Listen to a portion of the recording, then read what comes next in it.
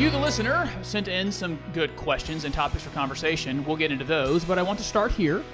This audience, I want to be someone who reminds people that this election isn't the end of the world. We'll start there on the Corey Truax Show. This is the best thing that could be happening, and I think you would agree. The best thing is that it's happening to you and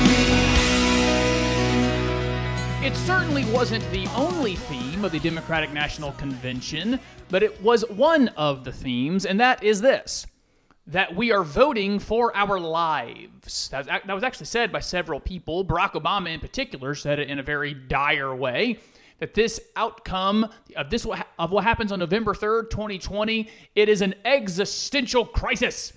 And we're not, as I'm talking to you, not totally through the Republican National Convention, but I can guarantee this. You know what they're all going to say? It's an existential crisis. We're voting for our lives. Vote like your life depends on it, because it does.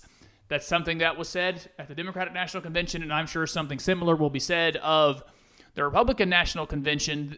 And I want to have some empathy and sympathy for those that hear that and believe it. And then I want to make us a group of people that help folks not feel that kind of anxiety and panic over the outcome of an election. We'll start there in just a moment. My name's Corey Truax. Thank you for listening to us on his Radio Talk 91.9 and 92.9 on Saturday mornings. Glad to have you with us. And also Saturday evenings. I should mention the show plays 8 o'clock in primetime on Saturday night. So if you're out on the town, I would be honored to be your soundtrack on 91.9, 92.9 on a Saturday evening, or on Saturday morning for that matter. And thank you for listening to the podcast wherever it is that you do. I also get to serve as the pastor for teaching at Beechwood Church. Beechwood Church meets on Sunday morning at 10:30 in Greenville, South Carolina. You are invited as we continue through this incredible series on the revelation of Jesus Christ. We would love to have you there. Let's get going. I think it's one of the reasons I started to diminish my interest in politics was because of my frustration that I had around my peers.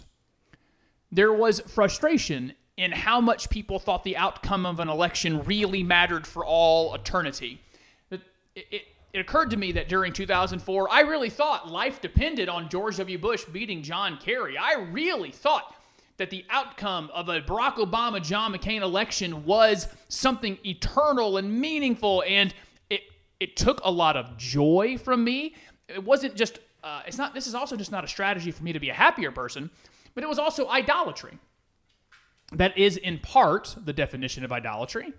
Something that you give something the power to define you. You give something the power to determine your joy or your sadness. And when people do that, it does make them miserable. You give someone the power over your happiness or sadness, and when that person doesn't give you their approval, if that's a parent or a partner, a spouse, well, then you're crushed and you can't recover. You give a sports team the power to give you joy or sadness, and then that sports team fails you, and then you lose your joy. You've lost that. You give it to a political party or a political candidate, and then that one fails, and you feel the crisis, you feel the panic. And this is a burden that sits on some amount of our countrymen and countrywomen that I sure would love to help alleviate, and I hope you want to help me alleviate it with people in your own households, in your own churches, in your own friend groups. Because here's the reality, guys. There is some big chunk of your friends who think if Donald Trump wins re-election, it's the end of democracy. That's what Barack Obama said, basically. It's the end of the country if he wins again. And there is some chunk of you got friends that feel like if Joe Biden wins, it's the end of liberty, it's the end of freedom. The country will come to an end. And there were people that felt like that in 2016 about Trump and Hillary, and there were people who felt like that about Mitt Romney and Barack Obama in 2012. That was actually the most liberating moment for me, was the day after the election in 2012. I was disappointed, but I'd been coming out of the idolatry of political outcomes that I was okay. I didn't feel the dread. I actually do remember feeling some fear the day after the election in 2008. knowing that the President of the United States hated America. He actually did hate America's ideals, its founding principles. Barack Obama hates the Constitution, the Declaration, and the foundations of the greatest nation on the history of this planet. And I was fearful. And it was a good feeling 4 years later to go, oh, well, this is not going to be fun, but yeah, we're fine. We'll be here 4 years from now. And I want to be a people that helps people recognize, I want to say it right now with some boldness, and then I want to come back around to these conventions. If Donald Trump wins the election on November 3rd, everything's going to be fine. 4 years later, there's going to be another election. The economy will continue on. In general, the bureaucracy of the federal government and the state governments will continue to address COVID-19. There's still going to be some crime issues to take care of. We're going to move on. There will be some more judges nominated. There will be a tax policy that you may or may not like. That's what's going to happen. And equally, listen, if Joe Biden wins, it's okay. Donald Trump will leave office. For those of you who are fearful he won't do that, he will. He'll leave. He'll go to Florida or wherever it is he lives now, and Joe Biden will take the oath of office on January 20th, 2021. You'll get a tax increase. Some judges that aren't great will be put in place. That's probably all that's going to happen. Maybe something on some kind of climate tax, some kind of carbon tax gets passed, and that's not good either. But then there'll be another election, and then we'll ebb and flow and ebb and flow. That's the history of America. And it's okay. Feel that for a second. Whatever happens, it's going to be okay. And then share that with somebody. That for the Christian, for the believer, our hope, our joy, our stability is not found in the outcome of elections. I believe it is, I'm blanking on the reference, but we do not put our trust in kings and horses or kings, princes and horses. I think this might be what the verse says. Basically saying we don't put our trust in who is running the government or who is running the military. We don't put our trust in those things. It's a great time to fix our exilic theology, the theology of exile that I've given you so many times on the show. But it's good to reiterate these things. It's good to remember that we don't belong here. Whether Donald Trump or Joe Biden wins an election, doesn't matter. We still don't belong here either way. You should still feel not at home and work for the betterment of your country and work for the betterment of your city and your state and your community. Yep, you should do all that, knowing that you are working from freedom, working from joy, that the Lord is sovereign, God is sovereign. No matter what happens, He's working His purpose, and you have freedom not to have anxiety and fear over it. You have freedom not to be angry over it. That's one of the emotions I see out there too.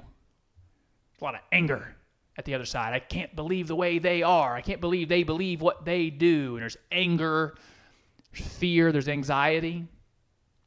And I would love for us to be modeling to those around us when these conversations happen over the next 3 months, the way that we talk about it on social media, that we use the tone that's never the tone that these conventions give.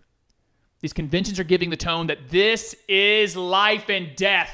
Vote like your life depends on it, because it does. I think it was Billie Eilish at the Democratic National Convention that said, vote like the planet depends on it. The planet, guys. Whoever is, that's what we've done to the presidency. The presidency is so omnipotent. The planet itself is dependent on who wins this office. And we can be people that say, no, the planet is held by the hand of God. It is hung on nothing but the power of His word. And it's going to keep on spinning because it belongs to Him. It doesn't belong to Joe Biden or Donald Trump. So that's one. Number one, let's be a people of peacemaking, a people of calming the fears, the anxieties, and the angers of others the best we can by not taking part in the fears, the anxieties, and the angers of this world, but instead modeling confidence and faith. You know, that word confidence, you break it down, it's con fide, con meaning with, fide, faith. With confidence, with faith, we don't have those anxieties and fears. With faith, we don't have to take part in the anger. That's part one. Now, part two, when we come back from a break, we'll take in a few minutes. I got a message from a listener. It wasn't particularly kind, but trying to make the point. Because I said, I think last episode, maybe 2 episodes ago, I don't care who wins. Like whoever wins this election, I don't care. And this person was making the point, well, of course you should care because babies in the womb and because of Israel. I don't believe that part, by the way.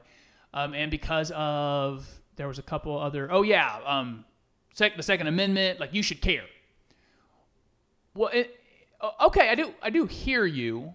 Well, what I guess what I should clarify to say is I have enough confidence in our institutions to know that they're not going to take your guns. There's only marginal difference on abortion between Republicans and Democrats when it comes to policy. You can have a pro-life policy the best you can, but it doesn't actually change federal law unless Congress does something, unless the states do something. Honestly, on abortion, it matters who the president is because they do place judges into place. But it matters a lot more what's happening in states and what Congress might do. And so even on that, yeah, it matters, but it's not life and death. And so that's what I mean to say. But I also want to say to that listener, his name was Luke, I'm not stupid about what the left is. I know that American leftism, not necessarily liberalism, because I want to have a distinction there. There is a distinction between liberalism in America, which I probably would put in the category someone like, I can't think of one right now because those liberals have been pushed to the side, but maybe some of the more intellectual liberals, not necessarily politicians, but they think liberal things. They think higher taxes are better, that the rich should pay more. They'd like to see more environmental regulation. They are pro-abortion. Like, they're liberals, but they also believe in the freedom of speech. They don't think anyone should be shut down for what they think or believe. Like, there's a difference between... They would oppose chaos in the streets that you're seeing. They do think there's racial inequity, but they don't think the United States was literally birthed by racial inequity, like the idiocy of the 1619 Project and all that. There's liberals out there, and then there's leftism. And I don't want to paper over or diminish the threat that is leftism. Leftism will destroy the country if it's given power. It does have the ability to do that if it's given ultimate power. It's destructive, and its ideas are evil. They will hurt people. And they're anti-biblical. Yeah, the ideology of the left at large is anti-biblical. And again, I'm giving that distinction between leftism and liberalism.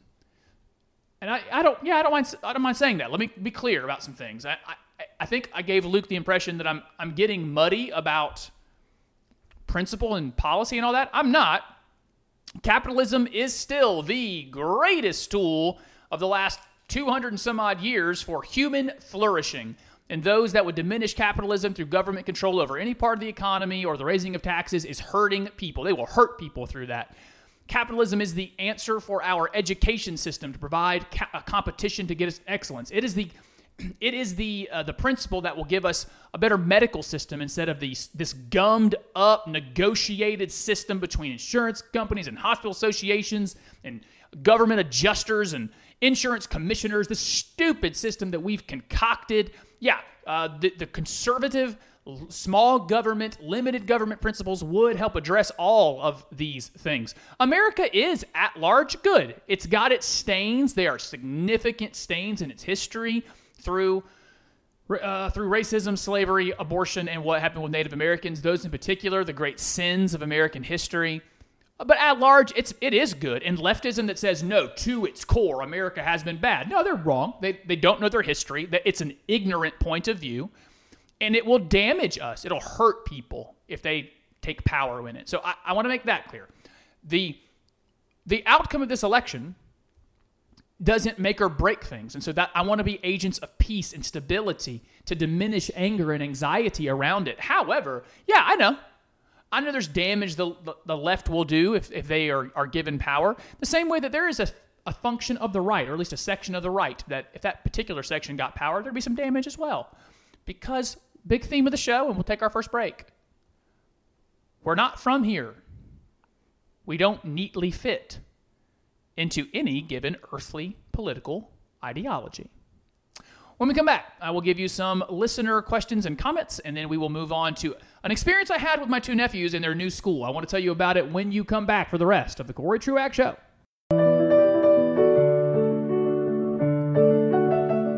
Welcome back to the Corey Truax Show. Thank you for being with us on his Radio Talk 91.9 and 92.9, or on the podcast wherever you find it. I am grateful. You can also find me, Corey Truax, on Facebook, Twitter, or Instagram. Look for me. You will find me there. You can also send messages and things to the show, comment on stuff with material as is needed. In particular, this is a great example because we are going to go now to comments and questions from you, the listener, as I posted. So let's start with a nameless one. I want to start with a nameless one for this reason. It's a little sensitive, and I didn't get permission to say the person's name, and so I just want to leave it out. Got a question from a new listener who is in a state, I can at least say that, in Washington State. And Washington State has a mandate on churches that if they're meeting, everyone must be in a mask, a face covering of some sort. So even the person speaking, even if the person speaking is very far away from everyone else up on a stage and doing that sermon, nevertheless, that person is supposed to be wearing a mask. The listener says that the primary preacher, or at least a preacher in the church, pastor there, is refusing to follow that order and is preaching without a mask on Sunday morning. And he wanted to know my thoughts on that and whether that was a sin issue. Well, here's where I stand. And thank you, sir, for the question, and I am honored you listen. I said a couple weeks ago that the Christian follows the law all the way up until the point where the law would have us to sin. That is the model of 1 Peter, Romans, and I would say the book of Acts. Including now that I'm learning more about the book of Revelation, also in the book of Revelation, how the Christian behaves in despotic or totalitarian governments. That there are places to rebel. That time exists. One even in particular, like it is sinful not to provide for your family. If you have any ability to do it, go provide for your family. And if the government has made it to where, because of your whatever reason you can't operate in this government because to be able to operate a business or get a job, you must affirm something that's sinful. Well, then the Christian has the biblical right to start its own. The Christians have the right to start their own black market, to subvert the government so that they can have their own underground economy and still support themselves and their families.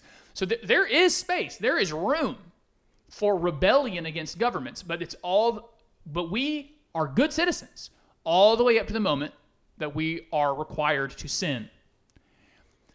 I would say that the Washington mandate is stupid. What a dumb policy to require masks in churches, and in particular, how stupid to say someone who is way up on a stage, far away from others, must have a mask on. That's a stupid policy. Is it a sinful policy? Not that I can tell. If I'm wrong, I'm willing to be corrected. You can write into the show on Facebook, Twitter, Instagram, or CoreyTruaxShow@gmail.com, CoreyTruaxShow@gmail.com. But I don't think it is a sinful order, and therefore, if I were preaching in Washington State right now, and the rule was I was supposed to wear a mask, I would wear a mask. Because that's what the government has said to do, and it's not worth rebelling over because it is not sin. And so I don't want to be too hardcore on this pastor and say, you're living in sin, sir, for wearing your mask. But I would challenge him and say, I think the requirement of the Christian would be to put one on in this situation. Even though the policy is dumb, it is still not sinful. Next, from Chris on Facebook, one of my thoughts on the new Senate report on Trump and Russia. So, there was the Mueller report. There's been a bunch of reports on Trump and Russia, and I think this one was a Senate Intelligence Committee finally published their own study and found what I think we already knew, just continue to confirm what we already know. The Russians preferred Donald Trump in the last election and tried to help him. It's also clear from the Senate Intelligence Committee that people in the Trump campaign, not necessarily Donald Trump, I don't think we have enough evidence to say he did it, but people in the campaign knew that the Russians were trying to help, and they were open to it. So my reaction to that is, I guess that's the same as it's always been, Chris. The Russians did try to affect the last election. They just didn't do a very good job. The Russians didn't cause Hillary Clinton to lose 3 cities by 77,000 votes. She lost Milwaukee, Detroit, Philadelphia, and the suburbs surrounding by a total of 77,000 votes, and that's why she lost. The Russians did want to help Trump, but what they ended up doing was producing some really low-impact stuff that went out on Facebook and Twitter. They tried, and they failed.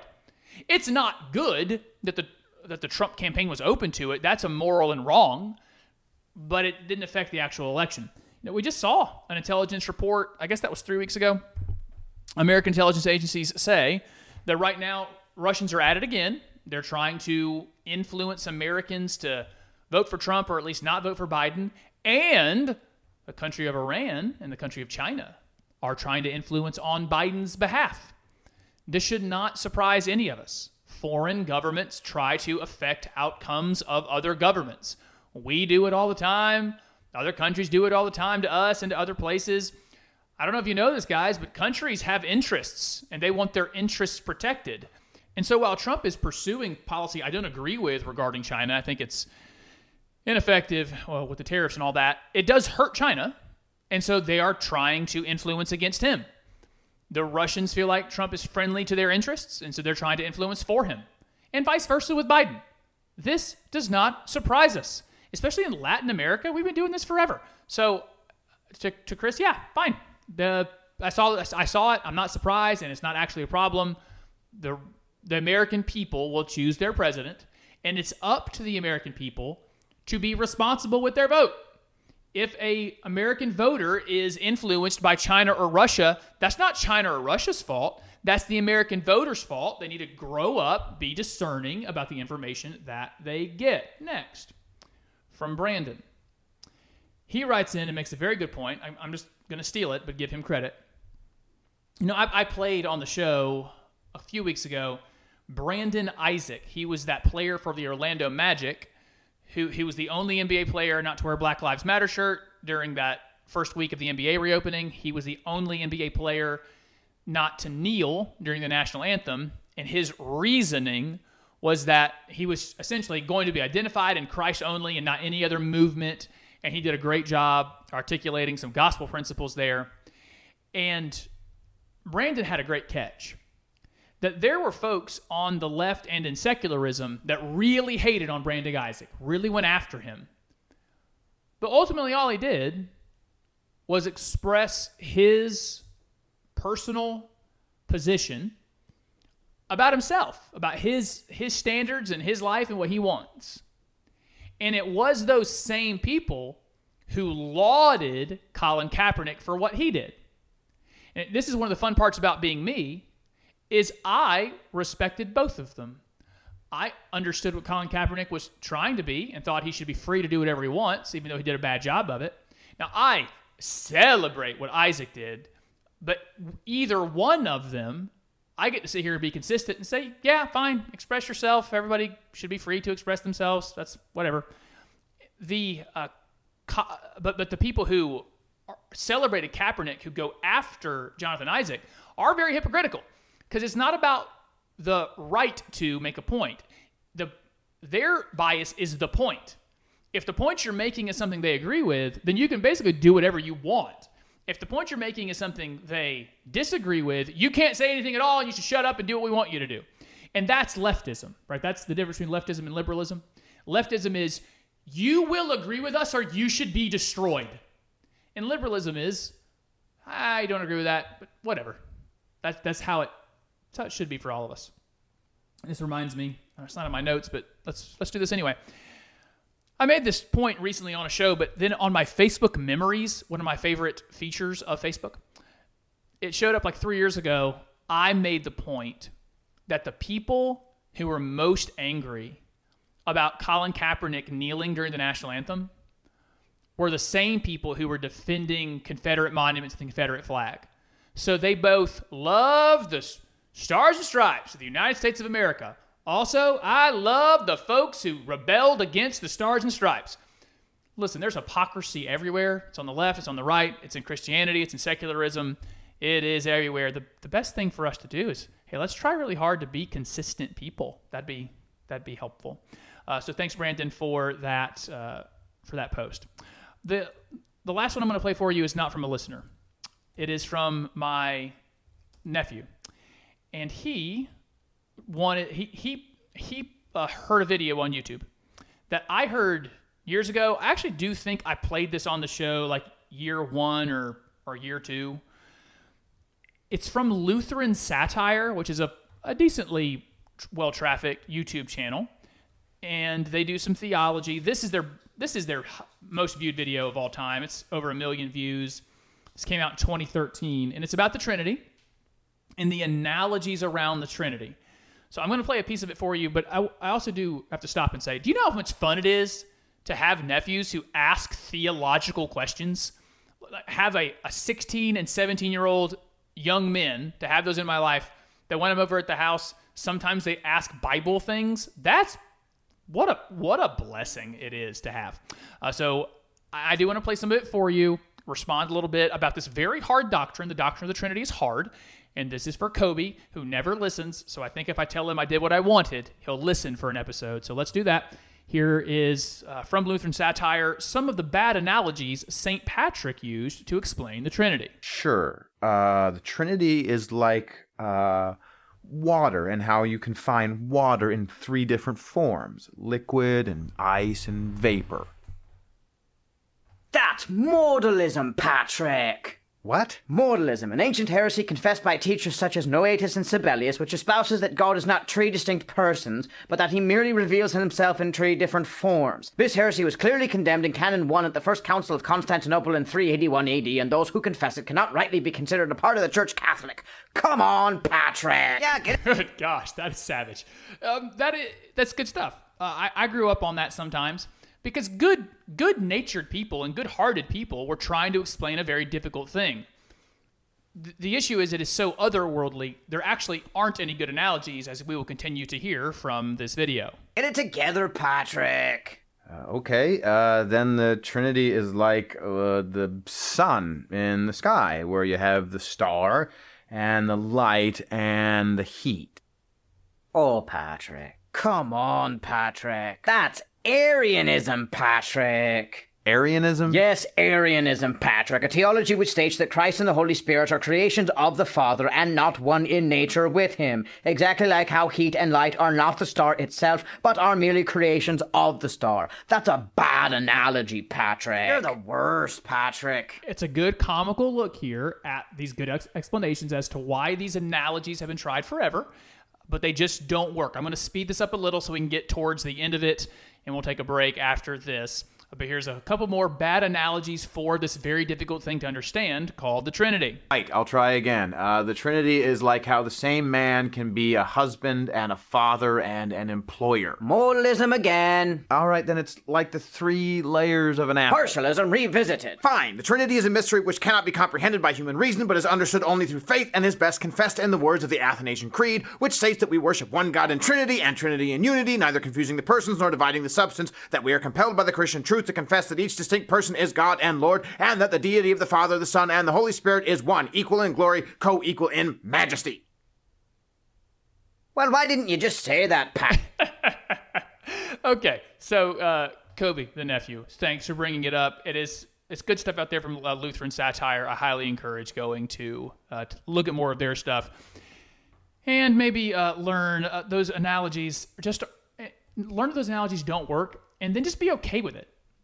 It is unattainable, as a lot of our theology of God, theology itself, is unattainable, because of course that would be the case. That's us, it's us, the fish, trying to understand the world of a bird. This endless, and it's even further than that. Like we're in this world that we're in, and we understand the world we're in. We don't understand other worldly things, and I find that quite comforting. When we come back, I had another conversation with the boys, with the nephews, that I think is interesting for all of us regarding the new school they started. I do want to talk about some things from the conventions, maybe at least some of it, and then some weird stuff going on with teachers right now. There's a lot of teaching from home. We'll do that when you come back for the rest of the Corey Truax Show.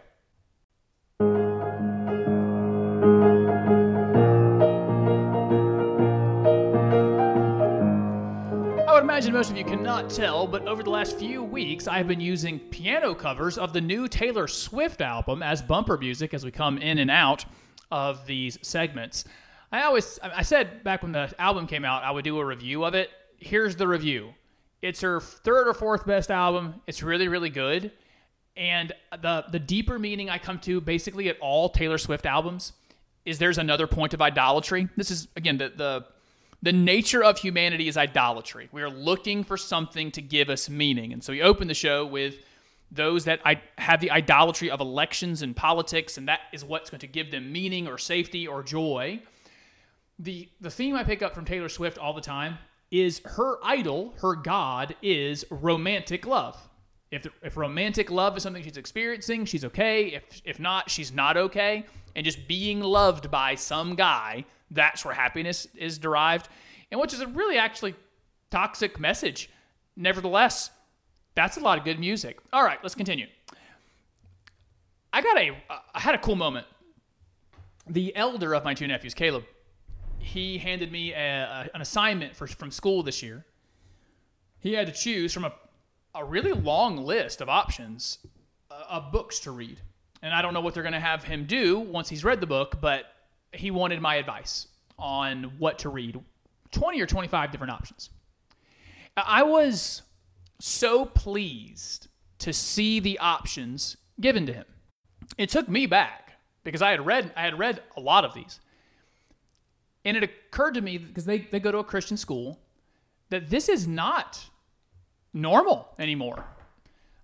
I talk to high school students regularly because of my job. I know this stuff. My job is in higher education, and so I talk to high school students. And I know what they're assigned to read, and it's often not these things. Sometimes it is. But these were the classics for a reason. And it takes me to it brought me to that theme that I brought up a ton about our cultural fabric.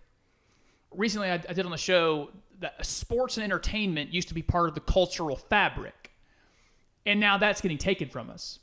But the healthier cultural fabrics were our history, a shared history that we all venerated and respected George Washington, Thomas Jefferson, James Madison, that we venerated the Constitution. We knew that it was a good document for governance. Like, these are the things that we could share. It was our shared experience, our shared history. And that even then advanced to achievements. Like, there was shared pride in being the first in flight, or some of the other inventions. Ben Franklin brought pride because of making the bifocals, and then that heater thing he made, and discovering sort of electricity, and Edison with the light bulb, and Tesla with his inventions. And so there's the shared history, there's the shared documents, there was shared culture. Part of that, though, was the curriculum didn't change a ton over time in terms of what we read. So people were reading Macbeth, or people were reading Nathaniel Hawthorne, people were reading Mark Twain, or the British authors. And so you have the shared experience educationally, where parents would see, well, my kid is reading Alice in Wonderland. I remember that from Carol. Is that who? I think that's who wrote that. But yeah, I'm right. And so, anyway, point there being, you had a shared experience, and it helped build the cultural fabric. And so I look back on, What's the other one I've talked about before? Oh, yeah. Well, the way that entertainment gets broken as a cultural fabric now is that we're also separated in how we're entertained, that we don't share anything. One of the ways we could do this is the literature that we read while in school. But in particular, here's where I'm headed. When I see the options for what he can read, they re-emphasize a principle that makes us us, that makes Western culture from the Reformation to the Enlightenment to now. It emphasizes one of the qualities of being a Westerner or being American. So it lauds a quality that we all would say is good. I'll give you some examples. Robinson Crusoe was one of the options. Do you remember that? I think that was Daniel Defoe, maybe. But you have a sailor trapped on an island, uninhabited. And he's got to figure out a way to survive. Maybe engineer a way of his own rescue. And the theme of that novel and what it's trying to get the reader to get to is you must be self-reliant. Circumstances are going to be hard. Life is hard. Keep pushing. Use your wits. Use your courage to make a way for yourself. That's a very American idea. That's who we should be. And when you're reading that novel, if you get that point, I need to be someone who's self-reliant. I don't rely on, I stop relying on my parents. If you're a teenager reading this or you're listening to me now, I'm relying on myself. It's a deep desire in me early in life. I want to get out of my parents' house, not because they're bad parents, but because I want to be a man or a woman and make my own way, make my own life. So I don't want to be dependent on the government. And when I see someone else that wants to be dependent on others instead of being self-reliant and taking care of themselves, I want to encourage them along to this American ideal of self-reliance. Robinson Crusoe does that. I would take you to the Transcendentalists, the Whitman, Walt Whitman, the other two that I can't think of right now because I'm just having a brain block. But the guy that, Thoreau, that's who I'm thinking of, Thoreau, Henry Thoreau. Yeah, he wrote Walden. Anyway, those guys were about individualism and self-reliance, mostly individualism. That's an American thing. It's an American ideal that we are connected to our families and our communities and our state and our country, but the individual is the building block. And so I've got to be responsible for me because I'm a building block of society, and everyone has to be responsible for themselves. I saw on his list Pride and Prejudice, Jane Austen. This classic, maybe, I was going to say classic love story, maybe the greatest love story any of us have ever read or seen, where there's this seminal conversation of the proud Mr. Darcy. That's why it's called Pride and Prejudice, for the two of them to make it work. The pride and the prejudice, mostly his pride and her prejudice, but a little bit of both on each side, needed to be diminished. They have to drop their pride and their prejudice of each other and different social groups to make this thing work.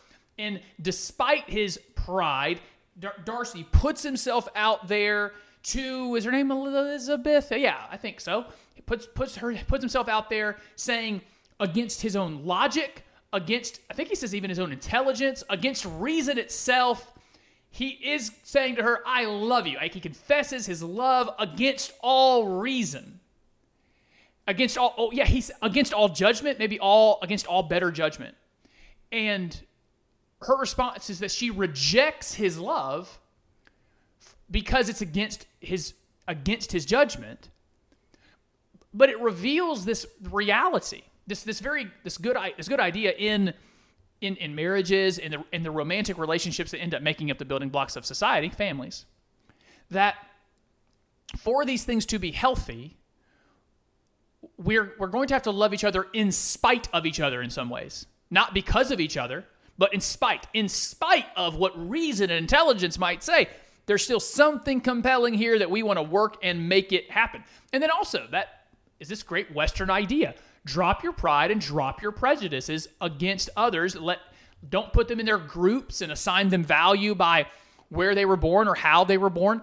I'm going to come out of this book discussion for a second and take this over to the musical that came out on Disney Plus, Hamilton, that came out in 2015 or 16 in real life, not just on the internet, where there's this very important conversation in one of the songs between Alexander Hamilton, this nothing and nobody, really, came from nothing, and he's talking to one of the sisters in this very prominent family, and she asks, "Where's your family from?" He says, "Unimportant. But there's a million things I haven't done," and it goes on to these great lyrics. But that idea, well, what's your family? What's your pedigree? Well, it's an American idea to say it doesn't matter because I'm me. And we're for individualism and self-reliance. He had as one of his options, Caleb did, my nephew, to read Lord of the Flies. This really important book about human nature. We have these people, mostly young kids, or young people, on an island together with no governance, no law enforcement. In that situation, in the state of nature, what is man? Inherently, is man cooperative? Is man helpful to one another? Are we, as people, what the American political left and secularists might say, that if we can do away with some structural biases and structural prejudices, most people are going to be good? And Lord of the Flies comes with this very compelling story and says, no, we're not. When people are left to their own devices, they are wicked, they're cruel, they're savage to one another. And it doesn't even take long.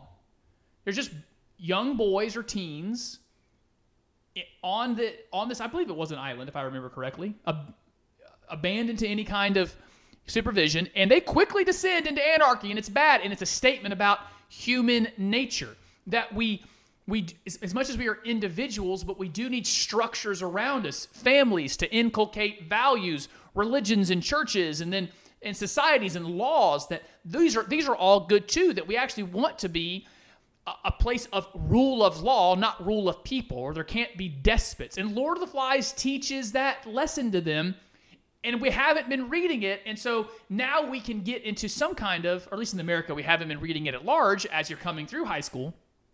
You can start getting into the idea of man is inherently good instead of having this inculcated social fabric of letting the classic literature teach us about ourselves. That was the message of Clockwork Orange, another option on his book. An option on his list. That's a violent book, guys. But it has its theme. And the theme is very similar to Lord of the Flies. That there is this... was it Alex in the book? Alex is the main character. Where he really does despicable things. He has violent impulses. But when he's free, we value freedom. And in that freedom, he does these terrible things. But he can also see it's freedom that is what makes him human. He's separate from the other beings on this planet. He's separate from animals because he's free to make choices, and he uses them to do violence. But that's what makes us us. It's what makes us distinct from the rest of creation is our cognizance, our ability to come up with values and morals and then follow them. And it's about agency and responsibility. Right, with Robinson Crusoe, you're getting self-reliance. You're responsible for yourself. In The Lord of the Flies, hey, you've got a nature about you that's not going to be good. You're going to have to, and we're going to need laws and institutions to manage this human nature. And Clockwork Orange would say to you, you are responsible for your actions. And so even though your nature rages for your own passions, well, you must bridle your passions, and you're responsible for the choices that you make. Wouldn't that be helpful to us now? No, very few people, especially my age and younger, think they're responsible for anything. It's always someone else's fault. You've probably seen that at work from some folks. Nothing is ever their fault. It's always somebody else should have done something different. And if it all comes down to sometimes my parents should have done something different, it's this life experience. I know one thing, I'm not responsible. That permeates the culture we're in now, but it used to not be part of American culture. People were responsible for their actions. And if we could come back around reading things like A Clockwork Orange, maybe we could. inculcate the value and make it part of the cultural fabric that you are responsible for what you do.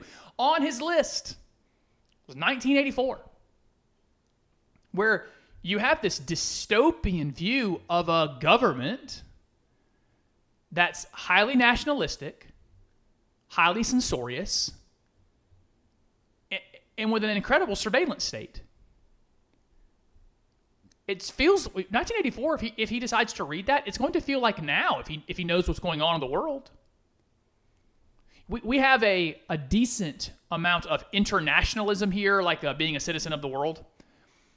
But we're in a nationalist period in American history.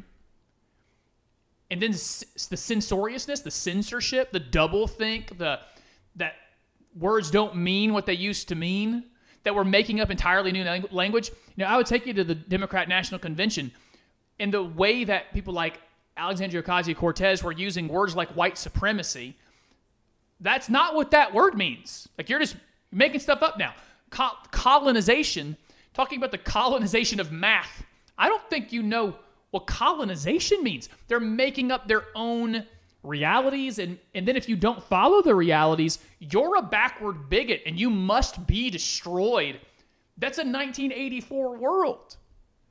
The surveillance state, not just from the government, but how much we are watched, how much data exists on us outside of the NSA, CIA, FBI, but then getting into what Google and what Facebook and AT&T and Verizon know about us. Do you recall that during the Bush administration, we found out AT&T and Verizon were giving over all kinds of data and phone records to the federal government?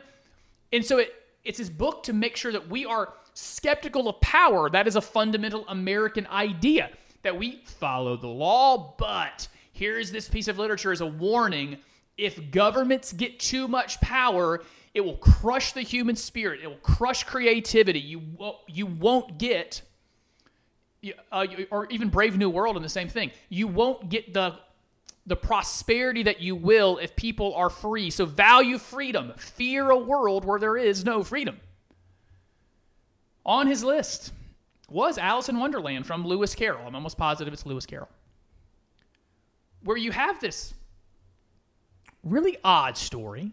Certainly the movies all seem like whoever did them was on some kind of narcotic when they made them. But when you get into the actual message of what he's trying to do there, is he is showing a group of preteens and teenagers that this innocence with which you grew up, you're about to go through the process of adolescence in your teens, where it's going to feel distorting, because that's what happens with Alice. She's distorted, she's twisted.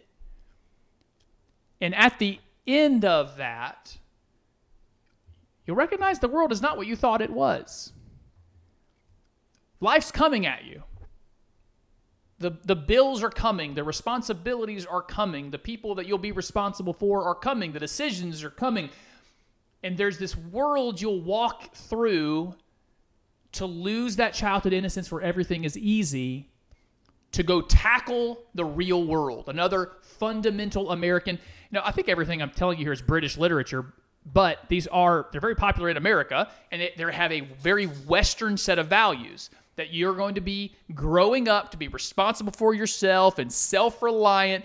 Don't forget, though, your nature is selfish, and so you're going to need institutions and governments and families to temper that, and then you're going to need to be responsible for it yourself as you grow up into adulthood. Don't we need that? That's what Alice in Wonderland is about. It's about growing up. Peter Pan is about the same thing. It's about growing up in putting away childish things and moving on to tackle real life. That's fundamentally Western and particularly American. We're the ones that say, yeah, let's go across the Atlantic and let's start something for ourselves on that new plot of land. Oh, well, this plot of land is getting filled up with more people. Let's keep pushing west. Oh, here's a gigantic river. This is really wide and fast and moving fast. You think we can get over it? Yeah, let's figure it out. Now we're here, and there's like basically desert and prairie lands. Can we make it across this? Yeah, let's take a shot. Oh, man, These are gigantic Rocky Mountains. I guess we're finished now. The American spirit says, nah, let's do that. Let's go around them. Let's go through them. Let's go over them. Let's go and push all the way to the Pacific because we are the tacklers of life, and we need that spirit right now. We don't let life happen to us, but we go do it. We go tackle it. And that's what some cultural fabric needs. We need to be sharing in some of those educational things together where we have read the same things and enjoy those things and can get the morals of them. I ran all out of time. I love literature, guys. And if you enjoyed that, I'd love to know it. CoreyTruaxShow@gmail.com, CoreyTruaxShow@gmail.com on Facebook, Twitter, Instagram. Look for me, Corey Truax. If you have comments, I'll be back with another new edition of the show next week. Until then, everybody, peace and love.